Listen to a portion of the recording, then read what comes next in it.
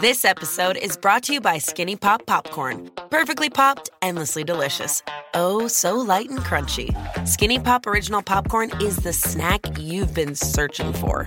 Made with just 3 simple ingredients: popcorn kernels, sunflower oil, and salt. Snacking never felt or tasted so good.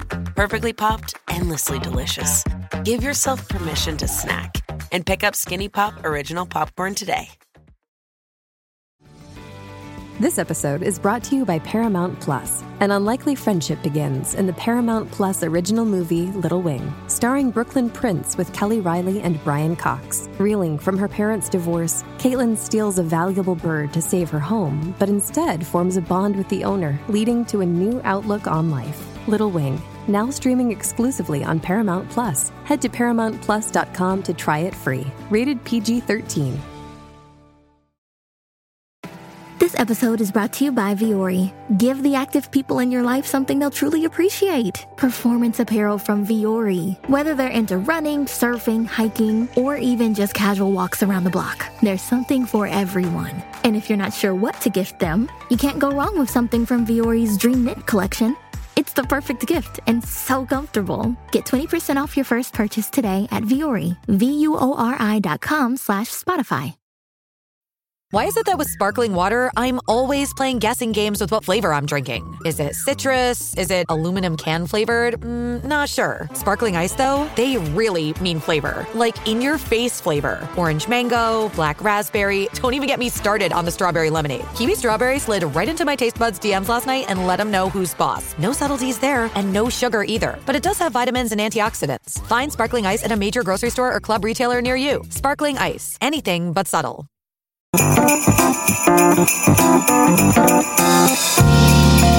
Hello, you're listening to the BBC Good Food Christmas podcast with me, Tom Kerridge.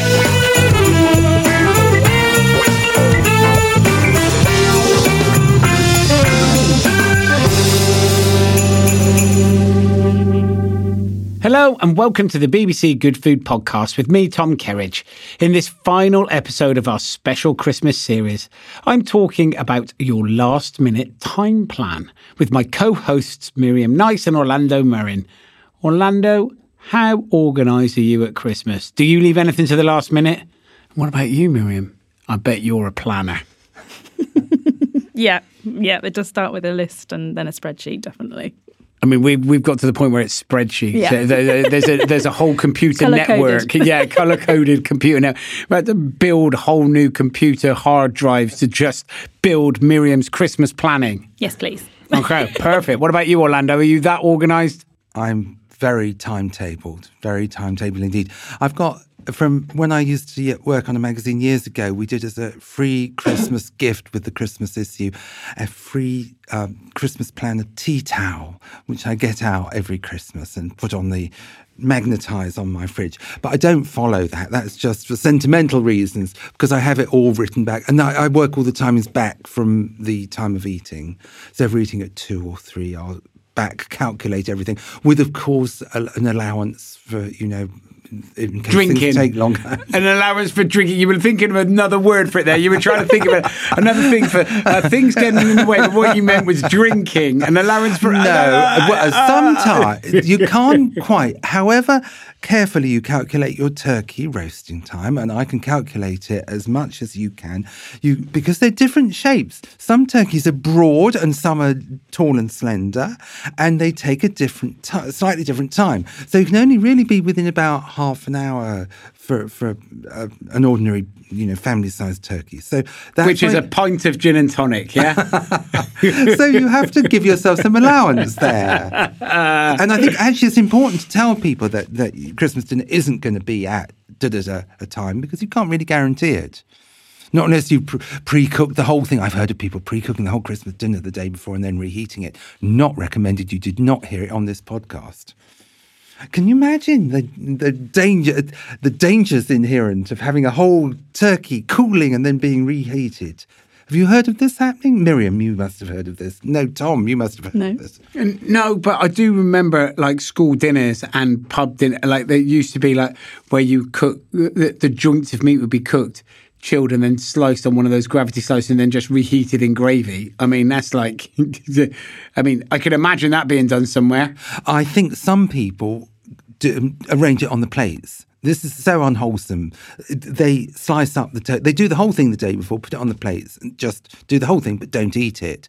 Then they will cover it with plastic film and fridge it, we hope, and then reheat it. I'm met by stony glares from Tom and Miriam. I'm not saying, I've never done this in my life, I never would. And I'm saying to anyone listening, don't do it. But I know that people have done it because I've heard of them doing it. So they get the plates all ready, so they just reheat the plates. The more you talk about this, the more it makes you sound so guilty. The more you get. Stop it. I've heard of someone. A friend asking of a for a friend. Yeah, and then what you do is you get the plates out. You just Orlando pop on Murray the cranberry, cranberry sauce, and and then you do the gravy at the last minute. You'd obviously do the gravy in the pan and put the gravy on at the last minute. How do you know so much about this? How do you know so much? Remember to remove the plastic film. Said from bitter experience. So if you're not doing it that way, if you're not doing it the Orlando way... So let's just say you can get too far with the prepping in advance and getting ahead of yourself. And Miriam, you're the sort of person, I think, who can overthink things and get ahead of yourself. What with all her... I don't know what you mean. With all her computers and her spreadsheets. Miriam is queen of technology, and so if you go into her flat, it's like humming with motherboards and computers and ticker tape and mainframe computers and things that we don't even know what they are, all humming and whirring. Is it like Facebook headquarters? Yeah. Just for how to cook a turkey on time for Christmas Day for her two friends there. Yeah, I live in a spaceship. Yeah. This is all completely true. So don't overdo it, Miriam. That's my tip. Don't start planning in. But literally, all joking aside, right? You're not pre-cooking it the day before and wrapping it in cling film, and you're not actually having a whole massive list written out on a computer system with 25 pages of do's and don'ts and how to do it down to the second infrastructure of what goes in the oven. However, there is a particular level of infrastructure, understanding and planning that you need to put into place to make Christmas go smoothly, isn't there? So how early is too early then? Well, I'm always looking at the day before for me. Christmas Eve, I'm always like, okay, what have I got done? Have I got my carrots peeled, parsnips peeled? Have I even got them blanched? Great. Have I got the potatoes for roasties peeled, cooked, like blanched, not the actual roasted bit, but they're all pre-cooked and ready to go into hot fat and into the oven, those sort of things. So I'm the day before. I do most of my cooking the day before. Yeah, and it fits better in the fridge then as well, because if it's like parboiled and then put in little boxes or bags or something, then it fits. You can fit everything in a little bit easier. So I think that's great. I think the shopping is incredibly important, but the shopping I would plan a week before. I wouldn't buy it a week before, but I'd plan what I needed the week before and make sure that I had everything I needed. And order the turkey if necessary before that.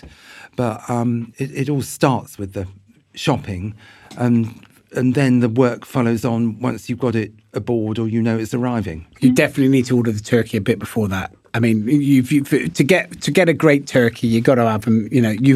I get that planned well before. A month before? Yeah. Just order it with your butchers. Make sure you know where you're going to get it from. Yeah, definitely. And what's the shortest amount of time you've ever had to plan for a Christmas dinner? Have you ever had to do one just completely on the fly? Spur of the moment? Yeah. Right. Fortunately not. But I do think there's lots that you can... I think most people start talking about their Christmas even in the summer, don't they? About which family they're going to go to. If you're travelling up and down, who's hosting it this year, who's doing what.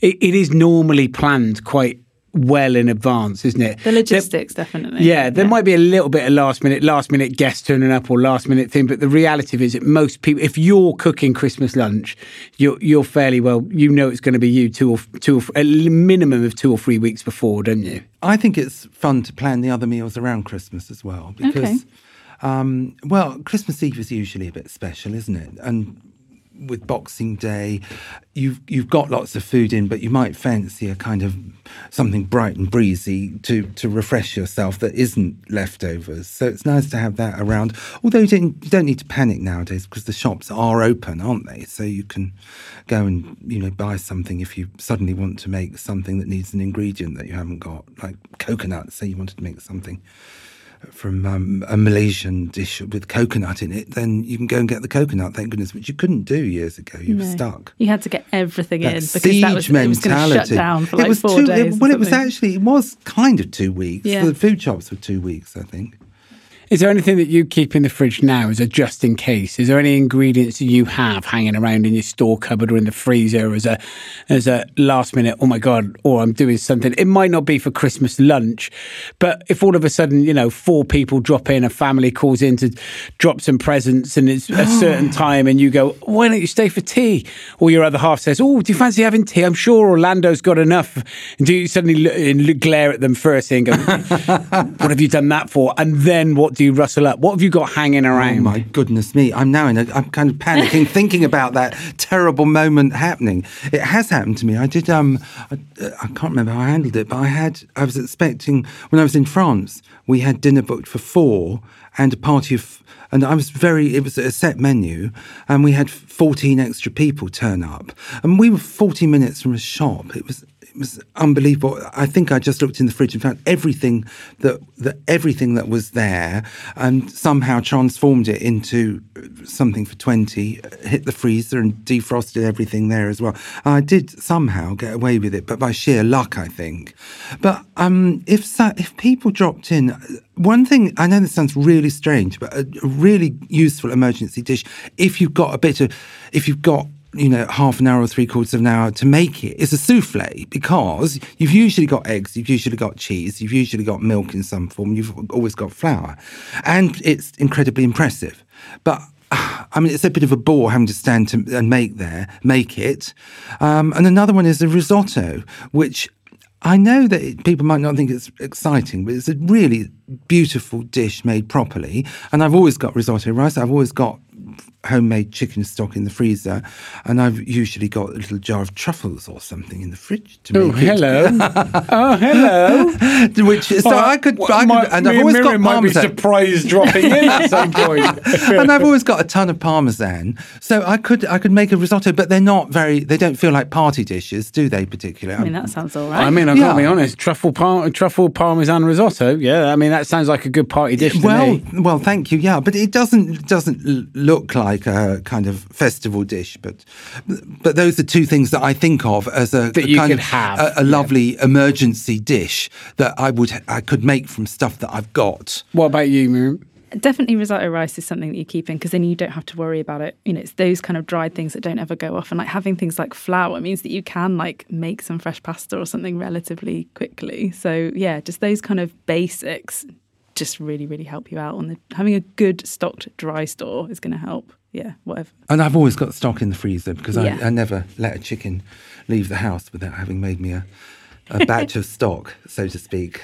And mince pies at Christmas, just make more mince pies than is sensible. Frozen pastry, I think, is always a good one to have, whether it's phyllo pastry, short crust pastry. And then you can short crust over sweet as well, because then you can turn short crust into something sweet. And the phyllo pastry, you can layer it, you can put on top of something, make a quick pie, or you can stuff it with cheese and a few vegetables, or you can there's always something that you can create, but anything wrapped in pastry is good. You can make it fairly quickly, or you can make like a liner pastry case and keep that case in the freezer and then use it for like last minute things. That would be really good. That's really useful, and you can bake it from frozen. Yeah, only if it's in the pie dish. Yes.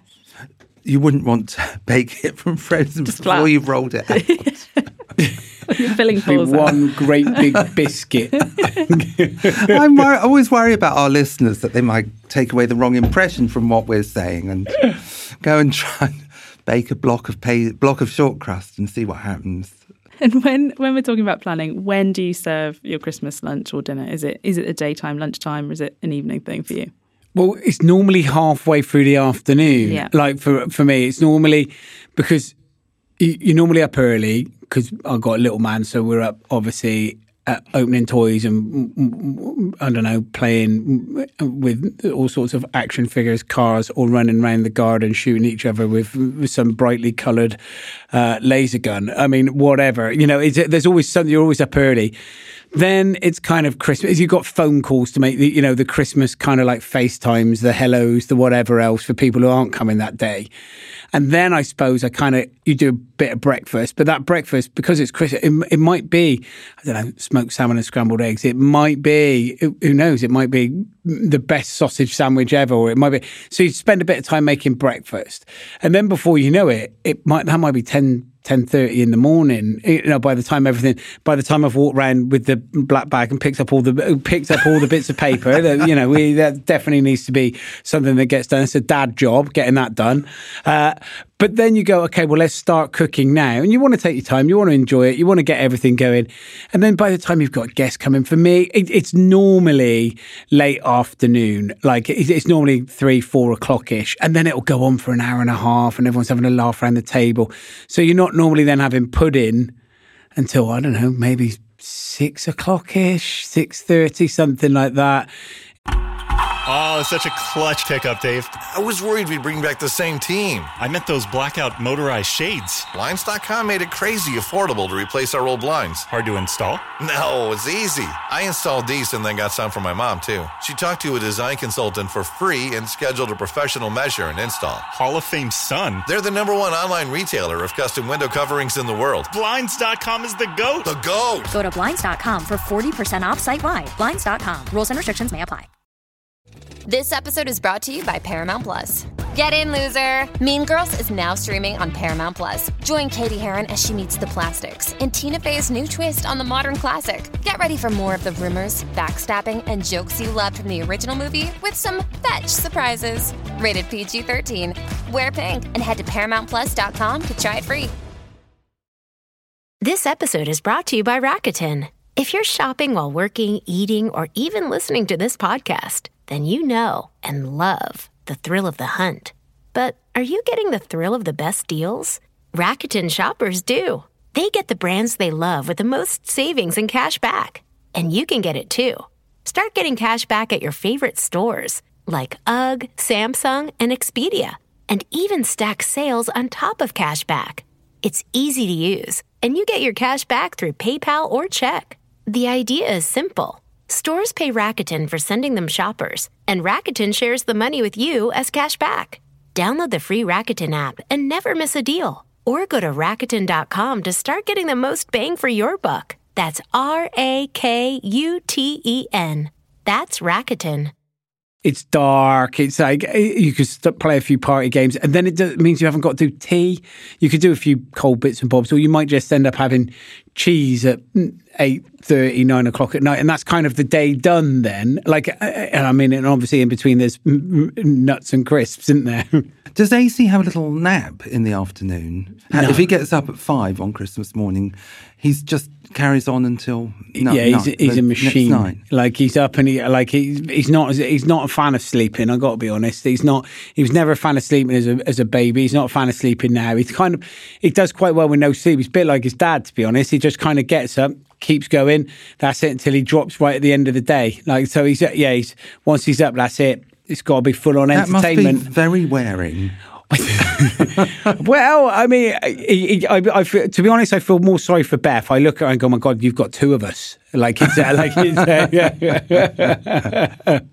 There's been many a time when we've been on a trampoline at 5 a.m. What about you, Orlando? When's Christmas dinner? Between 3 and 4. When are you on a trampoline? Yeah, and what time? I'd like a nap occasionally in the afternoon, but I don't let myself have one. Between 3 and 4, I would aim for. But I'm very flexible on serving times nowadays. Having had to, when I was cooking for a living, have to be absolutely rigid about when food went out, and it had to be on time and exactly what it said it was. I said that when I stopped doing that, I'm never going to work to a timetable again, and it will be ready when it's ready. So people have to kind of stick to that. But I mean, I would aim for 3:30 and work everything back from that quite strictly.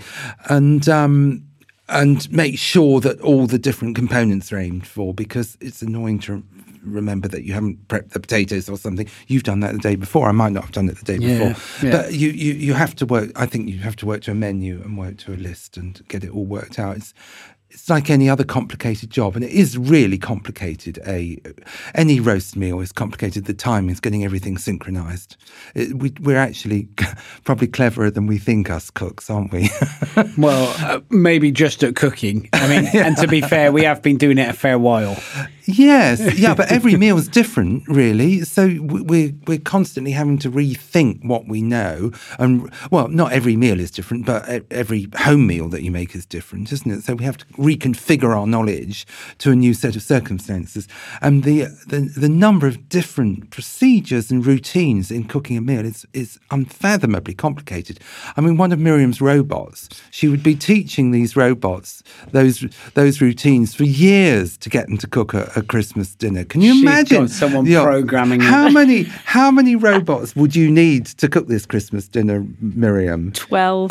Maybe. And 15. Tom is doing it single-handed and keeping AC entertained and keeping Beth charmed as he goes along. I've let myself down. Don't forget, I've picked up all the wrapping as well. Don't he's doing cleaning as well. Yeah. He's like those little robots in Disney movies that move along, picking up after Wall-E. And that's just what it's like in my house. Yeah, that's just what I've programmed. Anyway, we were saying previously that, you know, making a Christmas dinner ahead, covering it in plastic and leaving it, probably not the best idea. But there are things that you're saying that you can prep before that perhaps benefit from being made in advance. What would those sort of things be? I feel like red cabbage is a good one. Yeah, because it sits there, that pickle flavour. Things that kind of take on more flavours by being done beforehand. I mean, we always talk about braises and stews that increasing in flavour, don't we, if you've done it the day or two before, but from that kind of thesis and thinking, the sauce, the gravy, your turkey gravy you want to make, if you can make that a couple of days beforehand,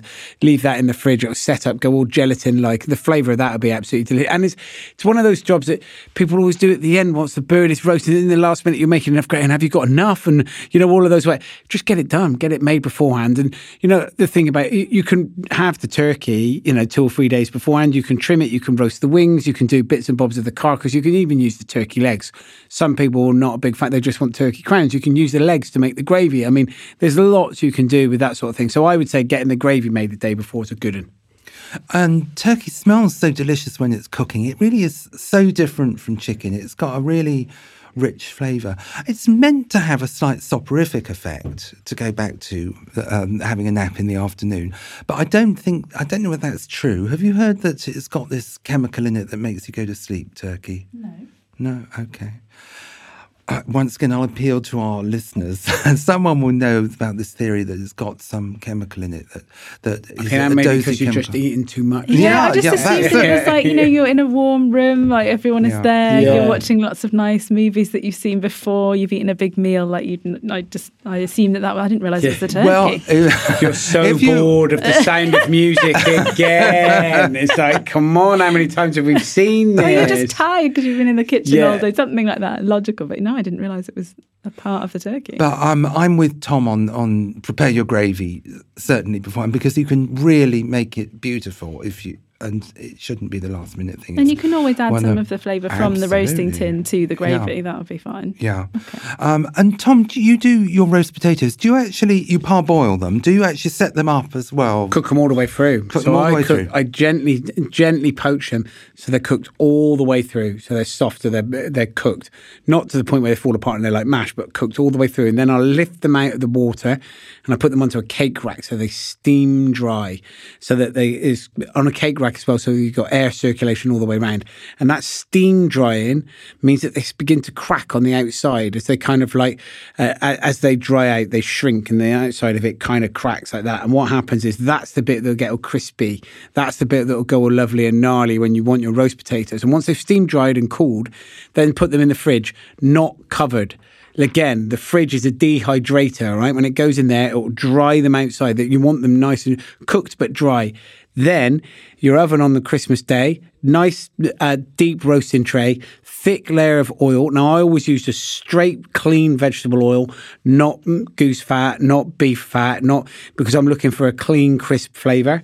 Get that oil nice and hot, as if you were making Yorkshire puddings. Then take the tray out of the oven gently and then put the potatoes in and then back in the oven. Give them a roast. So basically what you're doing now is you're just crisping up the outside of a ready cooked potato. And then every 25 minutes, take them out and give them a turn so that they all begin to each side gets covered in oil and begins to roast up. And don't overcrowd the tray either. So just get it. So essentially, you are kind of like shallow frying cooked potatoes in the oven, which is roasting them, crisping them up, and they've got that lovely kind of gnarly outer skin where they were steam dried and then left in the fridge to dehydrate almost. And that's about an hour in the oven. Do you think 50 minutes? Yeah, I would give yourself an hour and a half. Would, and then it doesn't matter if they're done in an hour because you can take them out and leave them to one side, and then you can just put them back in the oven for 10 minutes to get hot again. You want to get them done. Don't be everything there and then stood there waiting for the roasters and they're not ready yet. Get the roasters done. Yeah, and I think you need that on your timetable to get them in good and soon, so they've got plenty of time. Yeah, get the roasters done. If they're ready a bit early, you can just keep them warm, can't you? Yeah, or would you leave them in the oven until you're? No, I would take them out. I would take them out the oil, put them onto a dry roasting tray with maybe some kitchen roll on it, so it absorbs all the fat, and then wait until it's ready for serving time. Put them back in the oven for another 5 or 10 minutes to get them hot again. But they're now already crispy, crunchy, cooked. Yeah. You just got to give them a quick little reheat. And with your, presumably you serve carrots. We all need carrots, don't we, to brighten the whole thing up. Would you parboil, would you cook those the day before I do carrots whole. So I peel them, top and tail them, and I blanch them again day before so they're cooked all the way through. And I like a roasted carrot. So I'll roast them a little bit like I would do the potatoes. And I do the same with parsnips as well. I do them whole. I buy the ones that are all, try and find them. You know, when you can go to fruit and veg shops and you can actually, instead of just buying a bag and they're all sorts of different sizes, go through them, find the ones the same size. Yeah. I'll peel and blanch them exactly the same. And then I'll either roast them and get them nice and brown and tinged either through the oven, and then some drizzle of honey towards the end. The same with the carrots and the same with the parsnips. So do you have an oven that's big enough to have the three things, or have you got two ovens where you can do one? Well, oven? I do the turkey on the barbecue, so it frees everything up, and then you can get things in and out of the oven. So if you're getting them roasted and cooked and honey glazed, and they can sit there, you can just put everything back in for another 10 minutes. Where if you get it cooked and then reheat it. Not the day before, but get it cooked, and then, and if it's an hour before you need to serve, it doesn't matter. You can get it reheated rather than waiting for everything to cook, if that makes sense. It's a lot easier then to bring everything to the table hot at the same time. Yeah. Because I think a lot of people, if you haven't got a big barbecue set up to do the turkey, you've got to somehow work with what you've got. A lot of people have two ovens. Yeah. But it can be a bit of a squeeze. So you've only got the one, you get the turkey cooked, get the turkey roasted. It's quite hard to cook the roast potatoes at the same time the turkey is you've got one oven, because the turkey creates steam. So if you're trying to get those the potatoes nice and crispy, you will be doing it, but it will take a little bit longer because the oven's full. It's almost like a steam bath. You will get them there eventually, but remember, you're going to rest the turkey for at least 45 minutes once it comes out, at least. Do you know what I mean? So you go, that gives you more time to do things. And then you can reheat everything. But I would just think of your time planning, get things cooked and reheat rather than work towards, I'll get these cooked now because that's how long I think they'll take. Yeah. So those things, you don't work backwards from the serving time. You kind of work them forwards to get them cooked, if you see what I mean. You cook them before you actually need them. Yes. You get them finished before D-Day rather than at D-Day. Exactly that. And turkeys are quite a difficult one to get right, because timings that they'll give you are sometimes very, very different, because the turkeys are very, very different. So if you've bought a beautiful free-range turkey that has taken 5 or 6 months to grow, and it's a 6 kilo bird, or if you've bought a cheaper turkey that's a 5 or 6 kilo bird, but it may look bigger.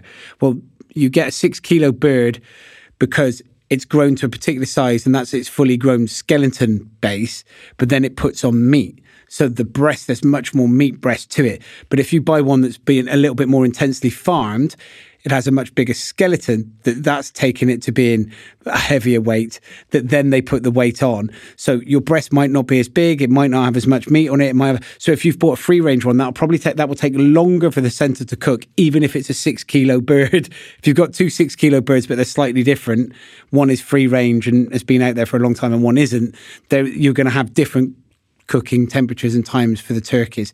Did I explain that well? That sounded a little complicated. Well, no, I completely agree. And in fact, our ancestors knew that you can't just do it by the weight of the bird anyway, because it isn't as easy as that. No. And that's why they used to get troubled by the fact that it didn't seem ready. And the myth came around about the gas pressure going down. That's definitely not true that the gas pressure goes down. Well, it might this year, but what are we talking about now? Well, do you remember they used to say people turkeys have got gas? No, the gas oven. So in a gas oven, that the pressure, because everyone was cooking the turkeys at Christmas morning, that the gas pressure went down, and they used to say that after a football match, the electricity went down because everyone made a cup of tea.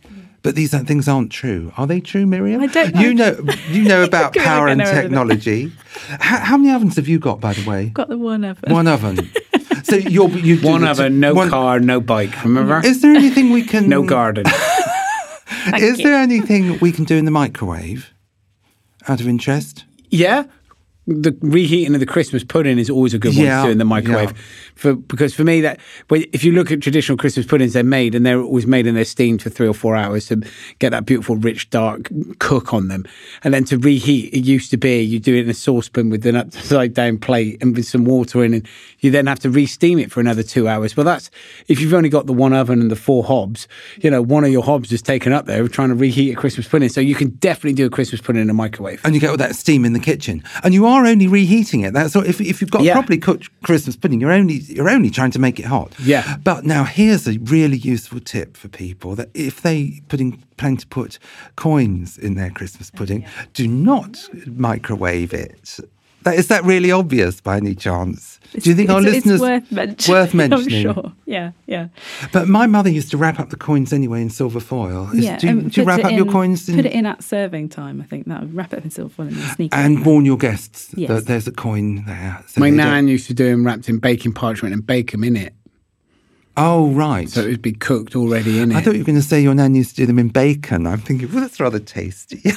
Well, I tell you what, Christmas pudding, it's great on Boxing Day with bacon for breakfast. Like if you've got a slice of it, fry it in butter, serve with bacon. That salty kind of essentially, if you think of Christmas pudding like solid brown sauce, there's the flavours of brown sauce, not without the vinegar and the acidity coming through it, but it's lush. That and bacon, it's like solid brown sauce and bacon. I mean, it's delicious.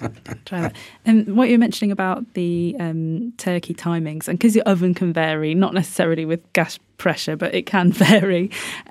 What sort of starters or something would you put out that would be really easy and kind of flexible while you're waiting for everything to be finalised? Well, I'm not really the starter person. Okay. I'm just going for full, big kind of roast. I mean, if we've got people coming, there might be some crisps, some nuts and bowls of that floating about, but I'm not a sit down and have a starter kind of guy on Christmas Day. What about you? I'm not a kind of snacky person generally, the little salty, crunchy things. But I think on Christmas Day, because of the slight unknown of when you're actually going to get it to the table, to save your guests fainting or starting to hit each other, it might be good to have some cheesy, crunchy, snacky things bought or made. I mean, I make these little Parmesan biscuits, which are lovely, which you can make up to a week in advance, which are very crunchy and very rich, and you only want 2 or 3 of them, and I think that would save you your blood sugar problems we're probably talking about here. What about you? Are you a starter person? It is often a bit of an afterthought, and then you're like, I just want to make sure nobody sort of starts grumbling or looking for stuff. So often it's just something really simple, like very thin slices of baguette that I've toasted with some nice cheese, maybe a little bit of pickled walnut or some gherkin or something, just something really small and snacky that looks pretty, that takes like 2 seconds. Because if people are drinking champagne, which they quite often are, it goes to your head quite fast, and you don't want it to go to their heads and then they fall down on the ground. No. So this should help. always use alcohol wisely. Yeah. We are almost out of time, but to kind of neatly round off this Christmas special, I think you need to help us save Christmases from disaster with your list of 10 things we shouldn't forget. Orlando's prepared a special list. Well, as we all love lists anyway. Presents and food, that's it, isn't it? I mean, I've just made a list Grandma. Don't forget Grandma. I've just made a list of 10 helpful things, which I hope would take the panic out of Christmas. So, and many of them we've covered already. I'm very worried about the drinking thing that I just mentioned. I think I'm getting glaring views from our producer there about recommending people to drink too much champagne and then soak it up with cheesy snacks. No, you weren't. You were saying you must have cheesy snacks just in case. That's it. Yours was the health and safety message. Thank you. That's very reassuring. I'm never quite sure how reassuring it is when Tom says something like that. So the start off, do make yourself a timetable, but be prepared to deviate from it and tell people. Give yourself a window of time rather than say it's going to be on the table at 3 o'clock. Give yourself an hour. That three-letter word "ish" is very helpful at Christmas, isn't it? 3-ish. Yeah. And I think personally it's better to surprise everyone by serving up a bit earlier than they thought, rather than be optimistic and having them pacing around outside the I thought you were going to say door. surprise everyone by serving up salmon or something. No, you don't want them pacing around anxious because it seems to be late. So better to give them, say, "Oh, you won't believe it, it's ready," and ring a little bell to say that it's ready. That's our Christmas bell, which I've been dying to ring throughout this podcast. Number 2, delegate. I think it's a shame when a cook says, "Oh, I'm going to do everything myself." It's not, after all, a kind of act of bravado. So I think it's really nice to get other people involved. And bearing that idea in mind, I'm going to delegate the remaining messages on my list. So, Miriam, would you like to take the next idea after delegate? That was 2. So 3 is calculate the turkey timing, including at least 45 minutes resting time. That's good. Definitely. Very definitely. The resting time is key. So that being said, turkeys are very different in shapes and cooking times vary even for the same weight of turkey. So have snacks ready to send out in waves just in case there's a long wait. Allow plenty of time for the roast potatoes. Everyone loves them and there's no need to hurry them. Oh, this one's a good one. If you have a digital thermometer, the thickest part of the turkey should read 75 to 80 degrees C. So you can be sure that it's all right. Can I really recommend a digital thermometer? Yeah, of course you can. But I would say that don't take the turkey out at 75 or 80 degrees. Take it out prior to that because the residual heat in the resting will take it to that. So if you take it out at 75 or 80 degrees, that's the temperature you want to be, it needs to reach to.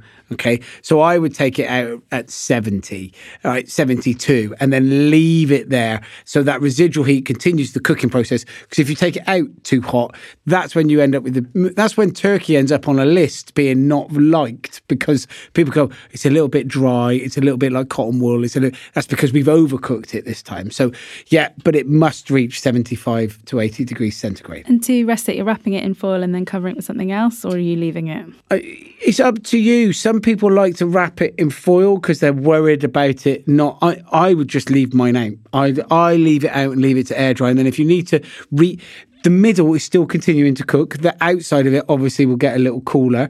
You could always just put the thing back in the oven for a couple of minutes just to reheat just before you carve after its 45-minute rest. And you've got piping hot gravy, so that'll help. If your plates are hot too, should be all right. That's it. If you wrap it in foil, I think it can make the skin a little bit softer. And so it'd be nicer not to have the skin too soft, wouldn't it? Yeah, turkey skin's very difficult. You're never going to get it crispy. It's not the same as chicken. It's got a much higher fat content as well. So, and the skin is thicker. So you're not really going to get crispy turkey skin. You're just going to get beautiful flavour from it. Now, number 7, before you serve the main course, check you've got everything out of the oven and the cauliflower cheese isn't left in the oven because there's often something left at the back. It's so easy to forget like one thing. Oh, I did red cabbage and I haven't brought it through. And 8, gravy makes the meal. It can be made ahead and then thinned down with some of the defatted turkey cooking juices. And I think you can make all your sauces in advance. Your cranberry sauce the day ahead, and prep your bread sauce as well, can't you? There's no need to be doing the sauces at the last minute. No, absolutely not. We checked some of the readers on the Good Food Together group have already made some of their sauces and have them in the freezer. Excellently organised, aren't they? Number 9, try not to get hysterical about everything being piping hot. If you don't have space on the hob and in the oven, just make sure that everything's properly cooked and do what you can to get it nice and hot. But, you know, if you haven't got room in the oven, you can't get it straight out of the oven onto the table. So just keep calm about that. And good hot plates probably help, don't they? Yeah, have a little think about the things that hold their temperature. So a really piping hot roast potato will stay hot for a longer time. The green veg sprouts don't stay as hot. They go colder much, much quicker. So, and things like if you're cooking carrots and parsnips, we talked about like whole, and they're roasted and finished with honey. Well, that honey is like a sugar and you can get that super hot and that almost acts like a glaze and that will keep them hot. So those are the sort of things that you can have done and they will keep out of the oven. You haven't got to heat them up as much because you've got them hotter. They stay hotter for longer. So it's the greens that you really need to worry about the most. And the gravy, of course. Yeah, gravy's got to be piping, yeah. And number 10 on our list, Tom, I'm leaving to you. It says the cook does not do the washing up. Do we all agree about that? Well, oh no! This is my theory. I'm trying to help people enjoy their Christmas day. You don't agree? Well, only because I like you got wash up as you go along, right? Yeah. So if you're cooking, wash up as you go along. Otherwise, you end up with chaos and mayhem everywhere. And I quite like the washing up bit. I think it goes back to the same thing where I've got the bin bag and the wrapping paper, right? I can't bear the fact that there's just get it cleaned out. Just get it cleaned up. Then we can get on with enjoying ourselves. Get it done. So in most people's houses, absolutely, the cook does not do the washing up. My house, I'll do it. Don't worry. No stress, family. I've got this. Do you know, I like to wash up the pots and pans and my knives and things, but I'm not very interested in the plates and knives and forks. So I'd quite like someone else to put that all in the dishwasher, ideally. Great. So we ended on a note of disagreement, as usual, don't we? We do get on really, don't we? We just disagree about practically everything. Absolutely. It's the right way to be.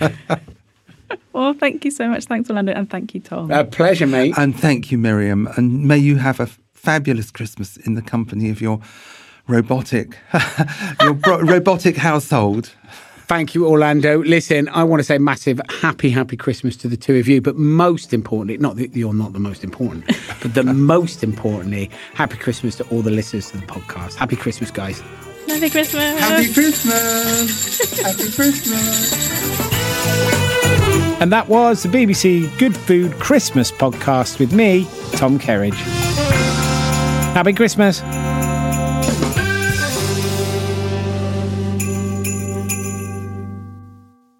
For more festive fun, check out the Radio Times podcast with Kellyanne Taylor, who speaks to chef Jamie Oliver all about Christmas in the Oliver household. And he spills the beans on who controls the remote. Plus, he reveals his favourite festive snacks and how it was luck that landed him his first TV show. Search for the Radio Times podcast wherever you get your podcasts.